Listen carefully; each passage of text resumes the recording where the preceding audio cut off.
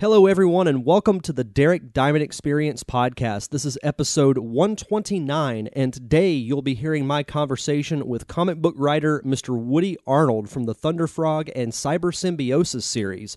But before we get to that, I am happy to announce that the Derek Diamond Experience has a brand new sponsor, Audible. Today's podcast is brought to you by Audible.com. Get a free audiobook download and 30-day free trial at audibletrial.com/nerdcave. They have over 180,000 titles to choose from for your iPhone, Android, Kindle, or MP3 player. That's a lot of books to choose from. There's Star Wars, The Hobbit, Divergent, so many great books to choose from. I just downloaded the app myself, so I can't wait to get started. Again, visit audibletrial.com/nerdcave for your free audiobook download and 30-day free trial. And without further ado, here is my conversation with Mr. Woody Arnold. You're listening to the Nerd Cave Network.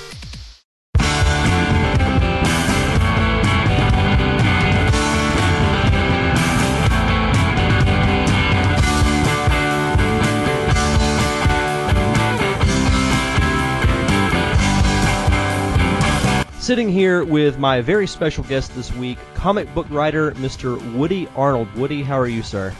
I'm doing good. Good. So we've been talking, for the first few minutes before we actually really started. I wanted to start off by asking, where are you from originally? That's actually a complicated question because I'm never sure how to answer that because technically I was born in the city of Seattle. But somewhere along the line, pieces of the city started breaking off. So it's actually a smaller city than it was when I was a kid. So, the area where I'm actually from is now called Burien as a city. So I guess you could say I'm from Burien. But it originally was part of the city of Seattle. So they took Seattle and split it into smaller cities? No. It was more like the population of those cities, the population was grown, right? I think last time I heard it was something like 6 million people live in the greater Seattle area. It's like King County is almost all the entire population of the state is just in one county. And so, within the city, as things grew, some sections broke off and became independent. I gotcha. Like Ballard, the area where my first chapter takes place, people are always yammering on about making Ballard a city. Every few years that comes up, and it's right there in the center of the city. How can you do that? It's not a city; it's a neighborhood. Anyways, but it's so culturally distinct though that I can kind of see it. But anyways, interesting. Yeah. Now, growing up, what were some of your interests? And I know you're a comic book writer, so I assume that you were into comics as a kid. Yes. Oh my God. Okay. So the first two comics I got a hold of as a kid that I chose because everybody had there's an Archie comic, and somebody had a Rom comic at a place I was staying, which I never got to read it too much. So I'm really enthralled with the new series because I kind of missed out on the original one. But the Rom the Space Knight. But the first two I actually chose was I remember at the 7-Eleven in Kent, some ways down from our house, but it was I remember grabbing a first issue of the Transformers off the rack when they still had those, and it was 60 cents, and I was completely enthralled with it. And my mom was gratefully she bought it for me, and I couldn't get enough of it. And then also around that time I also picked up an issue in the same place of Crystar the Crystal Warrior, which is a very deep dive when you're talking, Marvel Comics. And, that's a series that I, only lasted for 11 issues, and it just got better and better. But and that's a whole other conversation. We would, that's a separate interview, by the way. But, that series actually has a very, very strong fan base. I was at Emerald City Comic Con one year, and there was a guy making 12-inch action figures out of his garage of characters from Crystar that he had sculpted himself. And, if I had $90 to spend, I would have had one of those. But, that's my dream project. If I ever work for Marvel, I would want to be the guy that actually revived the series and wrote it for a new generation. And that bullshit they did in Secret Wars doesn't count. I've actually never heard of that series before. I made a note to look that up after we finished the interview. That sounds really cool. Well, it's just taking a little deviation real quick, and maybe we can record a second podcast and talk about it after we're done here. But it's basically back in the day. Actually, how old are you? Let me ask. 30. Okay, I'm 42. So what I'm about to tell you is a little bit before your time. You may never have heard of it, but there didn't used to be a day when you could make 30-minute cartoons, which were essentially commercials for toys, right? It actually used to be illegal to do that. And so there was a point when I was a kid, I think Reagan actually signed the law, but it was finally allowed, and suddenly we had Transformers, G.I. Joe, Thundercats, all these things which were connected to toy lines. But before they had, before you could do that, what would happen was that the toy companies would go to Marvel and DC Comics, and they would get Marvel and DC to make comic book series based on the toys they wanted to market. And so, as a result of that relationship, Marvel had turned around and created their own fantasy series, kind of like inspired to some degree by Conan and some of the other stuff they were doing back in the day. And they went to a toy company, got the toy company to make a series of toys based upon the comic book they were making. Interesting. And for a couple of years, it was pretty awesome. I actually had one of the action figures as a kid. But, it's the premise, I think, of the series was inherently flawed. And, it was done. It was like the classic routine at Marvel back in the day was let's do a comic book. Let's have a lot of editorial mandates. It either sinks or it swims. And then when it fails, because of the way that the distribution was working, like once they cancel the series, like today you cancel a series, it's done. It's gone, right? But back then, because of how the whole sequence would go through it took like 3 or 4 months just to, get a comic book from production to, through the system and out into the stands. Once you cancel the comic, you still have to make 3 or 4 issues, right? And there's a point where the comic book, what would happen is when that happens, the editorial staff would say, fuck it, we're out. So anyways, that's usually a turning point when they go, I don't care, do whatever you want. And then the people that make the comics frequently suddenly start turning out solid gold. That's what saved Iron Man when Iron Man was about to get canceled. And actually the series went from selling tens of thousands of copies to over 300,000 copies. And so the series got saved. In this case, the series still died. But those 4 or 5 issues at the end, when they didn't care anymore, were freaking amazing. Some of the best comics I've ever read, even from the perspective of being 40 years old. And so, at least I was 40 when I read it again. So it's like, I would love to take the series at the end and do that for the entire run of the comic. We can call this your sales pitch. Yes. To Marvel to bring back the series. Yes, Marvel, if you're listening, I want to do Crystar the Crystal Warrior. I even was looking at an indie comic that somebody made. I think it was, I'm not sure what the comic was. I didn't read it because it looked like it was appealing to a niche culture that wasn't relating to me. But somebody had the cover of that issue was a copying one of the covers from Crystar. And this was just a little tiny little indie ash can that somebody made that they were selling in the local comic shop. Interesting. Yeah. Yes. Very interesting. Now, what was it that made you, when did you decide that you wanted to write comic books for a living? Well, there was never really a time when I didn't want to. But, when you're a young guy and you're trying to get started in life, there's a lot of distractions along the way. and it took me a long time to realize that I needed to go in that direction, because I kind of, what I did was I basically bumped through life and picked up a lot of life experience. Like, for example, this is one of the things seem like I always mention this in an interview, but it's I actually know what it's like to be inside of a trash compactor when it's turned on. And because I was, the first thing that went through my head was, now I know how Luke Skywalker feels. But, anyways, so I just bumped through life for 20 years. But, the other thing too is, I think I wouldn't have been any good at the time. With another 20 years on me, my story, I've always been writing. I've always been creating stories. I just didn't have the temperament to do novels, but I was always like pushing myself to get better and tell better and smarter stories. And somewhere along the line, the technology changed, and it became possible for anybody to do it. You didn't, because like when I was younger, if I made a comic book, I'd be in it for $5,000 before I even knew if it was going to work, right? Mm-hmm. You have to take a massive risk because you have to pay an artist if you don't have a collaborator. Information wasn't as readily available about how to do it right, so it probably would have looked bad. You have the fact you have to pay for printing. You have to do a whole print run. You couldn't just make a few copies.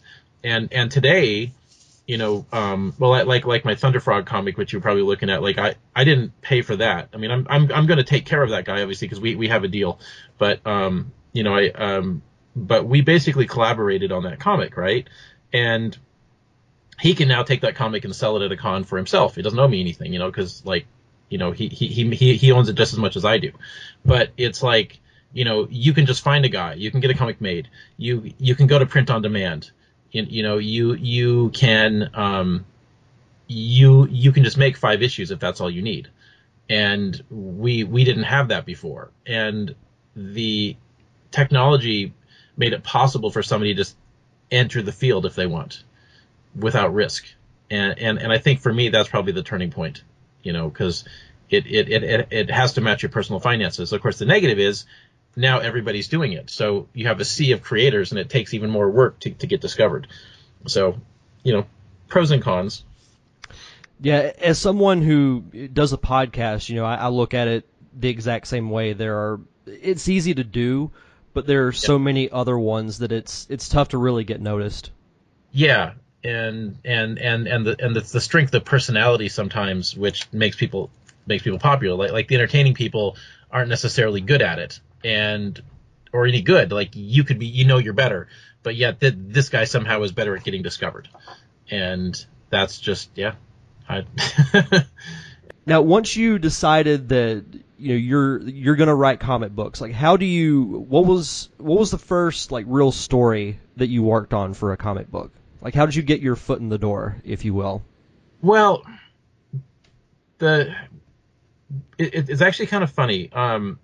Life kind of, once you've actually made a decision, the universe kind of just flows around, to make it work. Like I had the first book I worked on actually was kind of like it was a story I wrote about a science fiction character who crash lands on an alien planet.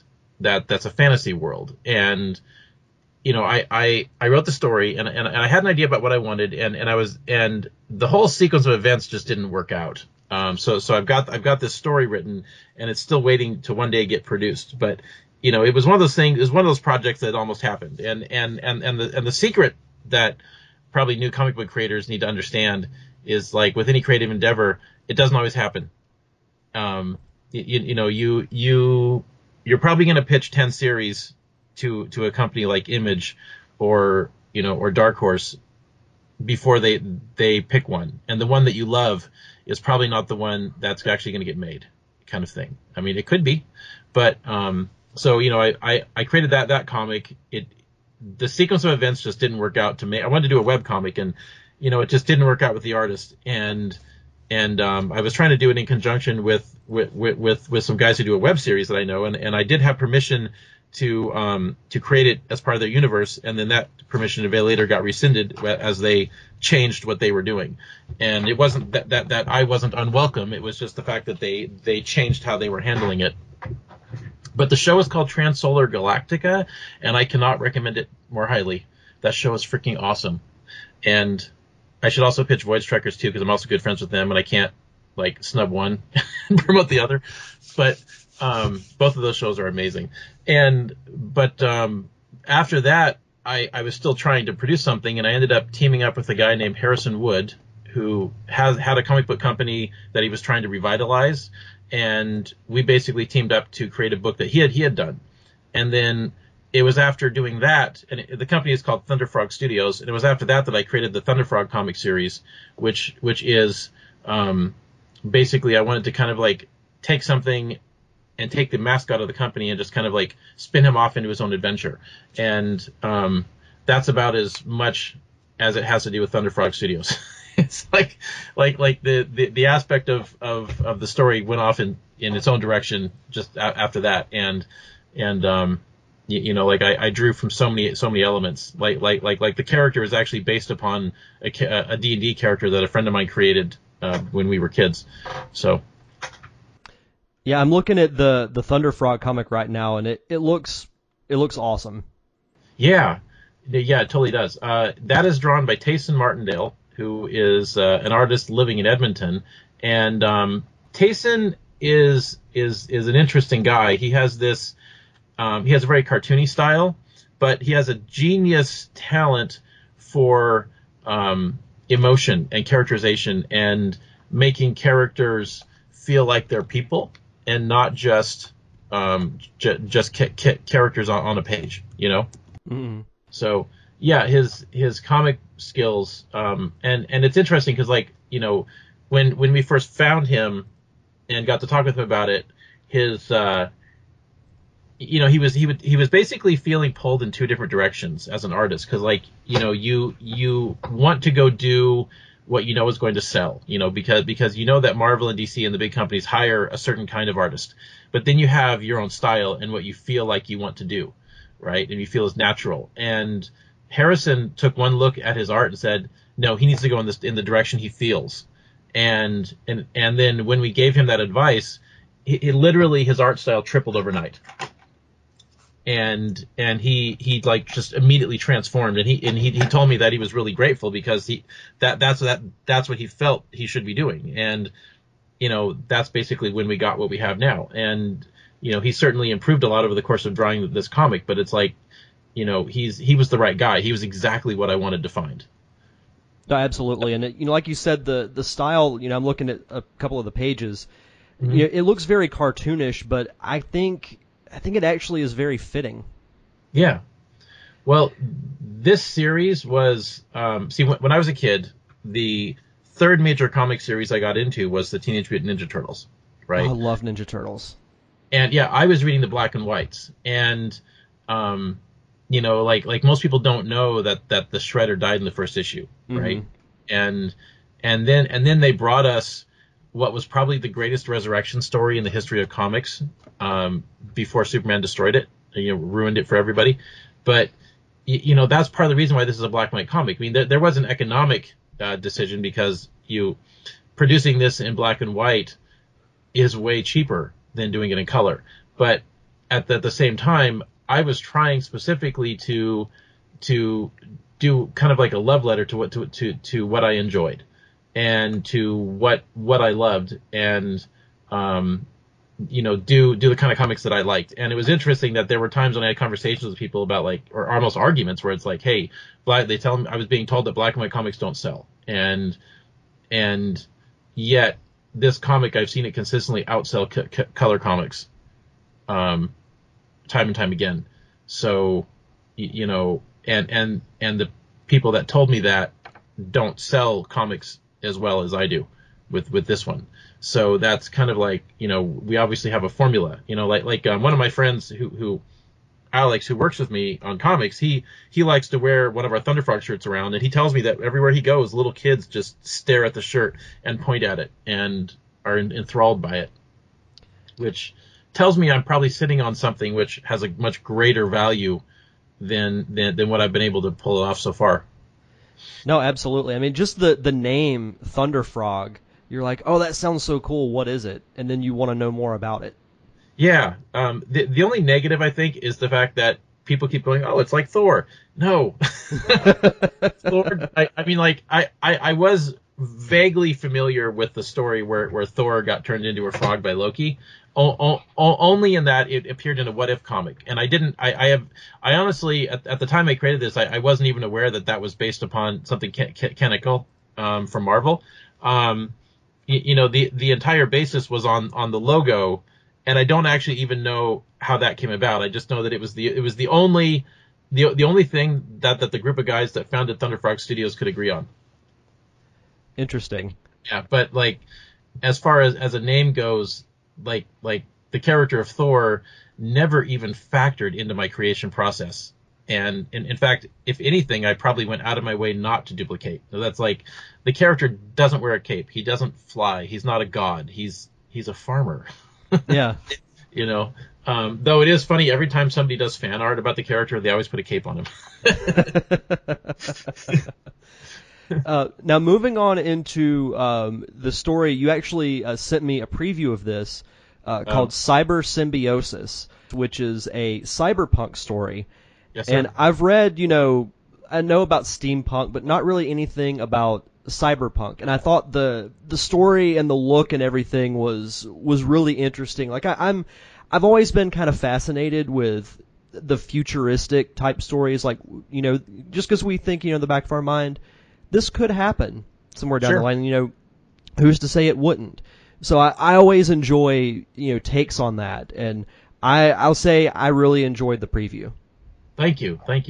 Well, in all likelihood, the people listening to your podcast know all about cyberpunk. So, but just, since that question came up, the genre is an interesting one because it deals with oppressive governments and economics and corporations that got out of control unregulated. And you often have, occasionally you have psychic and magic elements depending upon, who's writing it. But frequently you have massive over-integration of technology into society, cyberization, and a level of connectivity which just the connectivity by itself becomes a source of suppression to people, where it doesn't make you more free.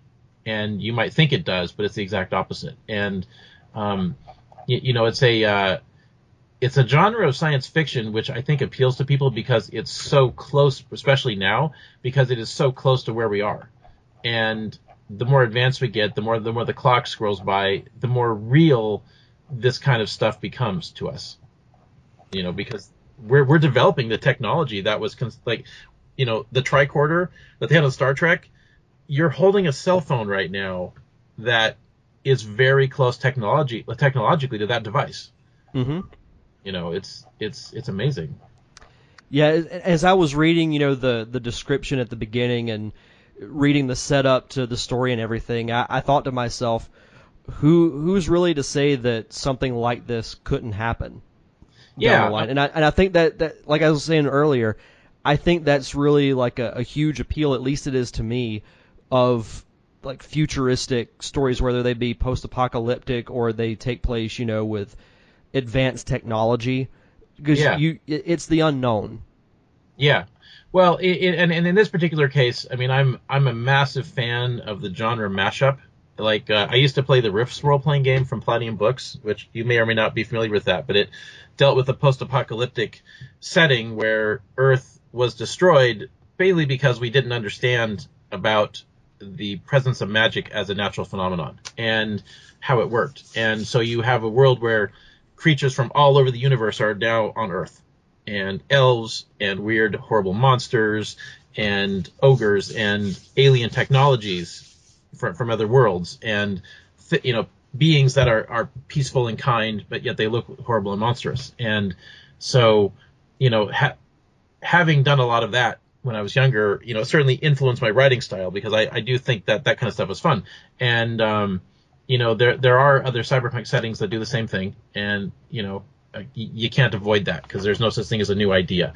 But I did want to kind of create my own world and take the story I had in my mind and just create an interesting setting that could support the story I was trying to tell.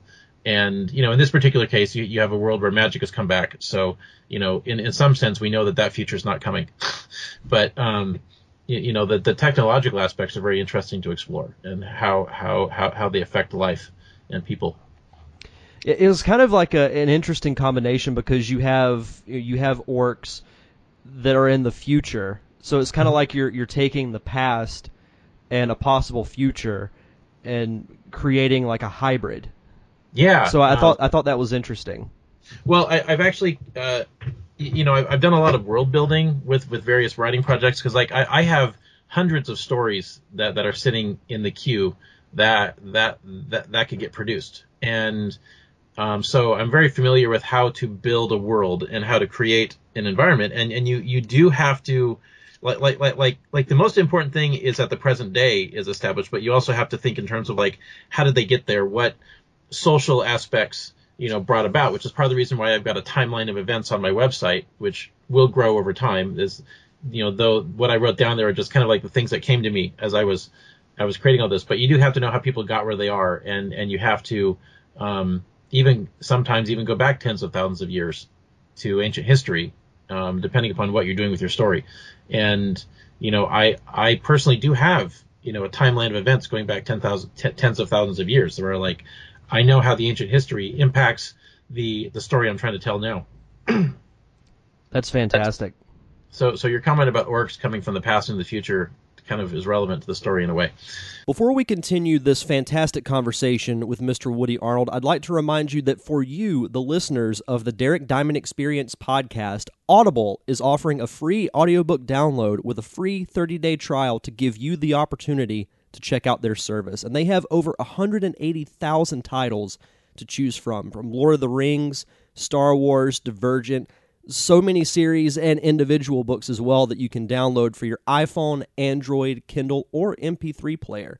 And to download your free audiobook today, go to audibletrial.com/nerdcave. Again, that's audibletrial.com/nerdcave for your free audiobook download today. Now, for those who may be unfamiliar with cyber symbiosis, what is the general story of the book?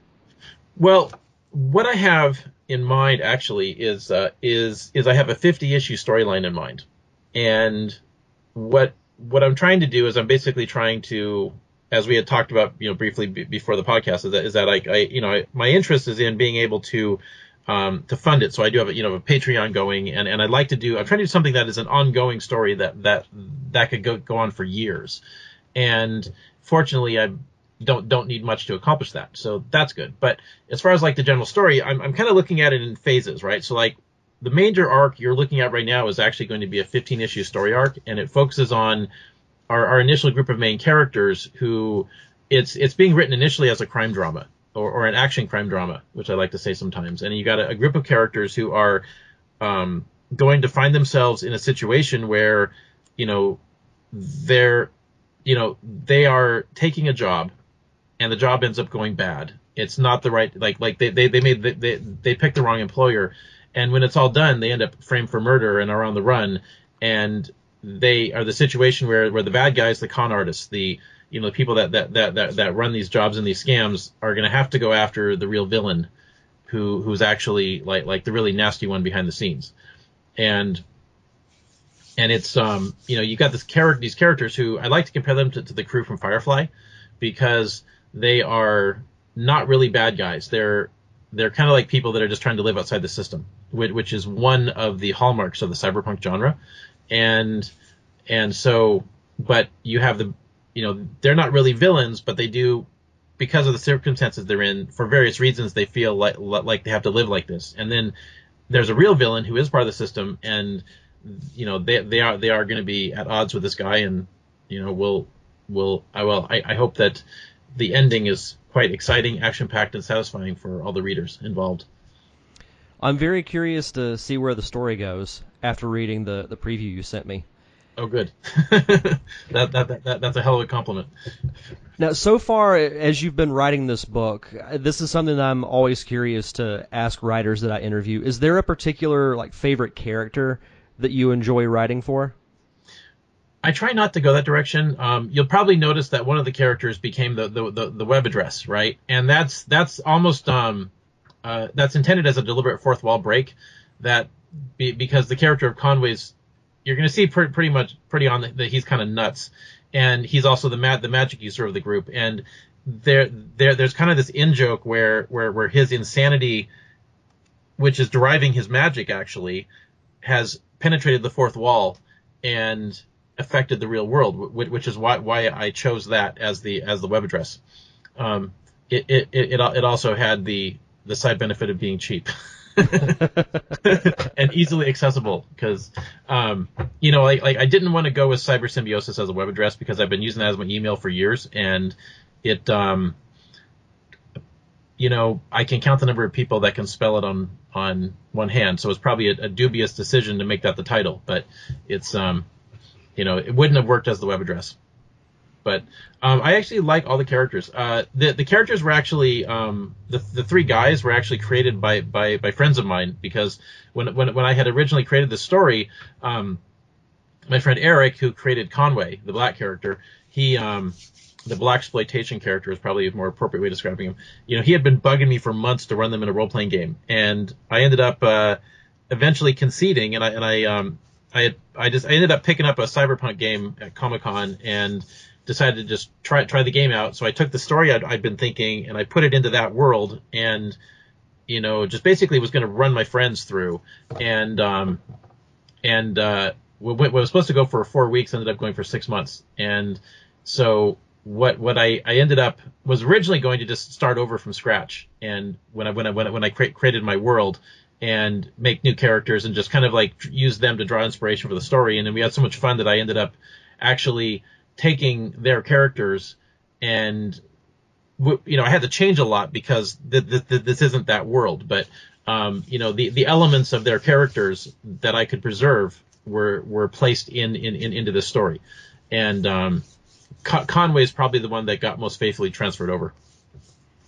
Awesome. Yeah, I thought it was really cool that at the end of the preview you kind of had like a descriptions about all the characters. Like, yeah. I love stuff like that in books, so you feel like you kind of get to know the characters a little bit as the story progresses. You're like, okay, so this guy has this personality trait, or he's been through this, so yeah, I think it's really a cool thing to do. Yeah, well, that's that's part of the world building process, because it helps to have kind of a world Bible and a character Bible, and and I wanted what I was basically looking at is that I'm doing a webcomic, and the webcomic, you can't release 20 pages to start the story. I started with 4, but you do need something more for readers, especially in the beginning. And this was one of the ideas I came up with, was it gave people something to look at, because this information is on the website, so you can go in and you can go, oh, this character is more to this character, and eventually I'll have some short stories on there, and I'll have a growing description of the world and the technology, and as we continue going and I have time, I'll here's the description of this gun. Like, we're planning an entire weapons guide, because the artist Eric Vargas has, who's not the one that made Conway, that's different Eric, but our artist has a laundry list of guns he's designed, and it's just a matter of having the time to go in and go, okay, these are the stats on this gun, this is the name, this is who made it, and just we'll design more cars. We only have designed 2 at the moment, but we're gonna, I guess 3 now, but we'll have an entire we'll create entire companies that make cars. And we'll just basically start fleshing out the world into a full thing. So no, that's awesome. That's really, really cool. Now, you had mentioned Patreon, so let's talk about your Patreon. What was it that I guess inspired you to do this? Because Patreon has really kind of taken off as I guess you'd call it the crowdfunding. Yeah, it's kind of like the premier crowdfunding source, if you will. For comic books, I think it is. With crowdfunding, there are a number of platforms, and whichever one is right for you and for your project, it depends a lot on your project, right? If you're making a movie, you better be going to Kickstarter or Indiegogo or something similar, right? Mm-hmm. Depends a lot on which country you're in, I suppose. But in this particular case, I think comic books, because one of the books that I'm trying to fund with my Patreon is a book called Counter May, and that's one I created with a local director, Matt Vansel.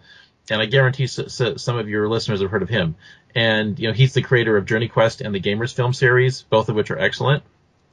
And so I know him pretty well at this point. But, I had done a little bit of work on one of his movies, the third Gamers film called Hands of Fate. And kind of what grew out of that experience was that, and also a chapter that we did for a charity anthology I was working on, was that he wanted me to take the new fantasy world that was introduced in the Hands of Fate movie and spin it off into a comic book series, because the movie couldn't explore the world deeply enough, and he had this huge story in mind. And what ended up happening was he had, is not uncommon with Matt actually, is he had this massive idea, and then we were looking at what could actually be done, and I had to start editing very heavily what the story was going to be, because like we were going to take it to Kickstarter, because like Matt's part of a group of people that have never had a failed Kickstarter ever, and he and his peers, in Zombie Orpheus Entertainment and Dead Gentleman Productions, actually held the record for funding a movie on Kickstarter before Veronica Mars. Like, they held the world record. Wow. And it held the world record, I think, a couple times over. And like when they had said it the first time, if I remember right, I think they broke it on the second movie. But anyways, so what ends up happening is we were going to take it to Kickstarter, and it's been a long project. Like we actually had lost our first artist because he got hired to work on a TV show, so that kind of derailed the book. But like the thing is taking it to Kickstarter, there's kind of a structure, and there's like you're raising a lot of money in a right there, and it would not be unreasonable for us to have raised $100,000. But at the same time, we had to work on the assumption that we were only going to be raising enough for the first book. And it was one of those situations where, almost a third of the story had to be cut in order to do that.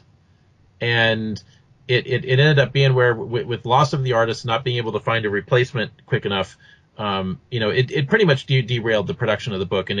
But I'm actually happier in the long run, because the thing is now bringing it to Patreon, I'm in the process of doing a massive rewrite that restores all of the content that was being cut from the book. Wow. And doubling it, like instead of having one graphic novel to start it, we're taking that story and we're splitting into 2 graphic novels.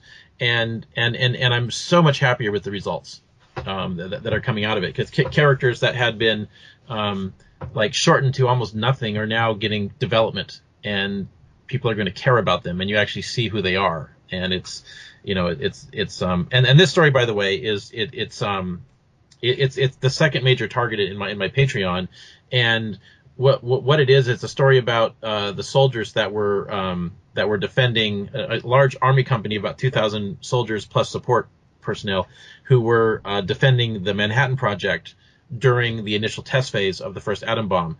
And when the first one goes off, in this universe, they were a little bit too close to it, to the explosion, and the blast wave, when it hit their base, it had actually torn open a hole in the fabric of reality and picked them up and dropped the entire military base on a fantasy world. Wow. And so you have the story, which is basically dealing with what happens when a more advanced, technologically advanced at least, civilization ends up in a world where magic and gods are a reality. Sounds fantastic. Yeah, I'm super excited. There's in that world you can, if you check out the Hands of Fate movie, it'll give you a lot of clues to the story. But there's a character named Shad Hujem, who's this demigod type character who basically got juiced up on power and is now the equivalent, that world's equivalent to a god. And he artificially, and he has successfully conquered 1/3 of the known civilized lands on the world of Countermay, and has formed an army and is marching across the continent, and is slaughtering and conquering everything in his path. And in the middle of this, like really literally on the heels of a major battle against the what would be considered the good guys, a group of these soldiers who were on recon just looking for a source of water, right, happen to stumble upon it, and they end up attacking his army and literally rout thousands of his soldiers, crush his army, send it into chaos, and all they've got is like a couple of rifles, a Browning submachine gun, a mortar, and a bazooka, and a chaplain. And so like, that changes the dynamics of this world in a very, very profound and deep way, and it makes for a really interesting story. And it's probably the one that I was the most disappointed of all my projects that it got derailed. But now that I have a chance to relaunch it, I'm really excited. It sounds fantastic. Yeah. Now, where can people go to check out your Patreon? Well, you can go to the link is everywhere on my page, and it's like it's all you. Well, the website is conwaytheseries.com, and you can't miss my Patreon link. But it's Patreon. On Patreon, I'm Woody Makes Comics. And one of the things I'm doing that I would like people to know is that if you back the comic book for at least $3 by February, which was when the first issue is concluding, then everybody that backs it will receive a free copy of the first issue. I mean, I can't cover shipping, so we are going to be doing backer kit to take care of that. But we are going to be giving away the comic book for free. It'll have a limited edition cover that will be exclusive to Patreon backers and will never be reprinted. And we're also throwing in an exclusive art print, which will only ever be given to the Patreon backers. So it's just a thank you for people that support it. And I also am working on finishing up a deal, which I guess now is a good time. I could probably talk about it. Is that there's a local t-shirt shop that I'm working out a deal with right now that's going to make shirts for us, but they're also giving us an exclusive discount for our Patreon backers. So in a couple of weeks, when I've got that done, and it will retroactively apply, of course, but once all that's finished up, we'll be offering a discount on his website to everybody that backs the Patreon too. People's favorite word, or one of their favorite words, is discount. So that's awesome. That's really cool that you could get that kind of deal worked out.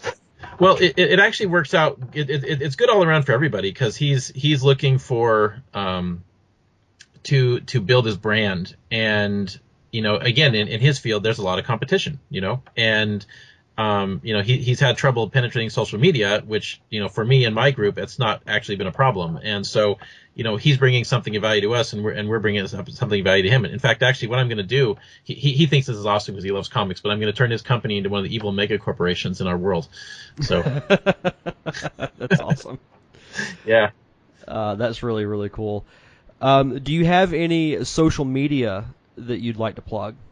Yes, I'm on Facebook and Twitter, and I'm actually kind of a late bloomer to social media, so I'm still developing that. It's like I'm taking one social media, really getting it down, and then I'm going to do another one and get that down, and kind of just go on and on like that. But Patreon also qualifies as a form of social media too, because you can also follow a project and get updates even if you're not backing it. But my Cyber Symbiosis is on Facebook and under Cyber Symbiosis, and we also are on Twitter, also under Cyber Symbiosis, and spelled the same as it is on the website. And I also have links to all our social media on our website and various places. So follow, all that great stuff. Fantastic. Last question. What is one piece of advice you could give to someone who wants to write comic books? Start writing. Like the more you write, the better you're going to get. But I think though that's actually, again, an entire podcast. But the thing I would probably recommend the most is try playing role playing games. Because the interesting thing you run into is that like the advice, the smartest advice anyone can ever give you is to pick up life experience. And like my uncle told me, if I ever want to be a professional writer, I should go climb a mountain, because it's like get life experience. The advice was life experience, not risk your life. But the thing is that the more of your life that you can bring to what you're doing, the more direct experience you can bring to what you're doing, the better, the more real your stories are going to be. And but that's also, we're living a day and age where people can't just backpack across the country anymore necessarily. You can't, the hitchhiking is kind of dangerous, and not everybody is going to succeed going on crazy adventures. And one thing that I did, which I found really useful as a writer, is I started running role-playing games with my friends, and it basically created like a way to drill creativity and a fast way to develop new ideas and see how people respond to them. But you also get to experience the weird things people do and the ideas that they come up with that they think are funny. And in a way, you're not necessarily substituting for life experience, but you are getting to try out things and see social interaction in ways that you don't normally get to observe people. And the more plausible and the more believable you can make your stories, the better. And doing that kind of a hobby, there's a perspective shift, which I think more comic book writers should have, because you see in superhero comics this thing. I'm sorry, I'm getting long-winded because this is, I said, a whole podcast discussion. But, it's all good. There's a perspective you see in superhero comics, which I don't personally care for, where you tend to see heroes who are larger than life that are not always like the vulnerabilities are kind of artificially presented, and you see them running around without getting hurt.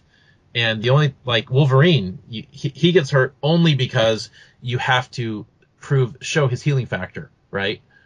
And if it wasn't for that, he probably would just kick ass all the time, and that's kind of boring. And you don't see Cyclops get hurt as much because he doesn't have a healing factor. And in role playing games, from the game master or dungeon master perspective, your theory is not how to make the characters be invulnerable and awesome. It's how to hurt them just enough.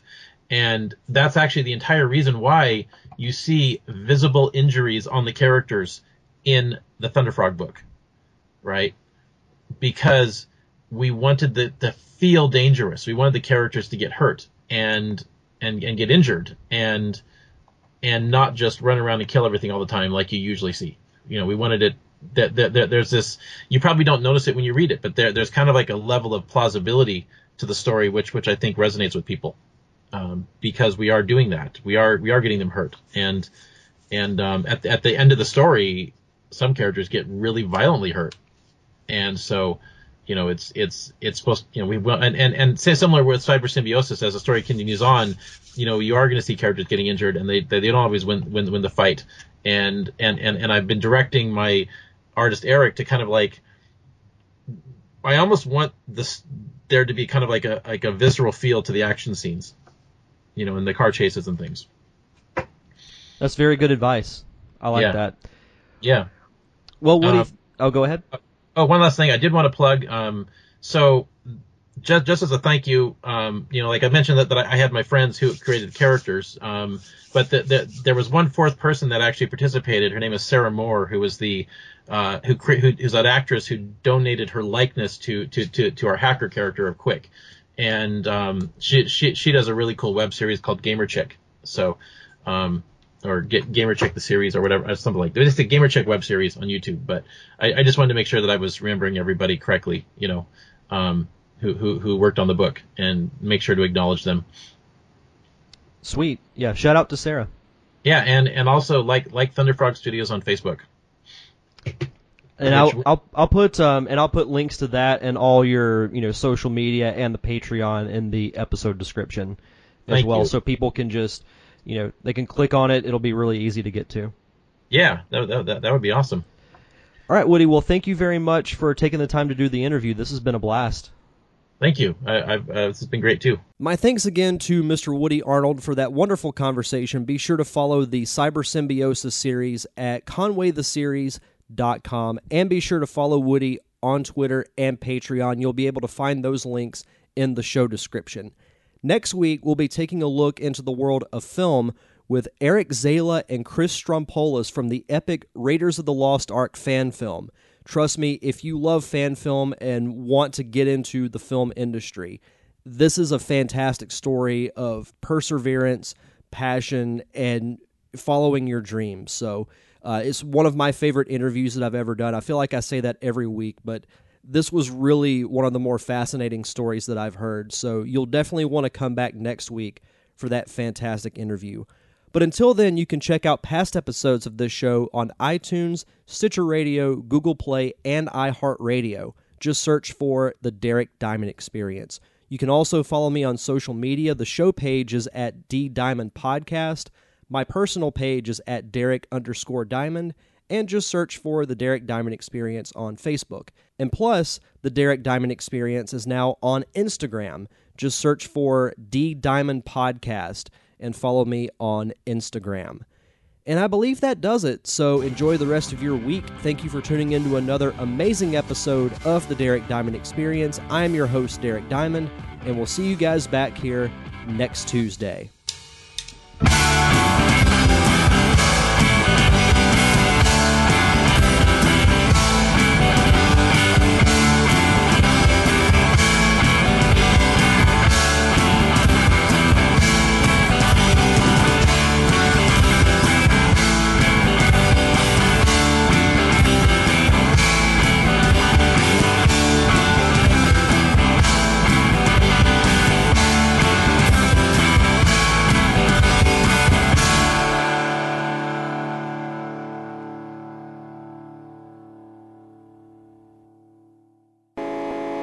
You've been listening to a Nerd Cave Network production. Are you looking for new original music? If so, you should check out my close friends, the Unicorn Wranglers. The Unicorn Wranglers are very important to this podcast. They're a local indie rock band based right here in Pensacola, Florida, and they supply the theme music that you hear at the beginning and end of each episode.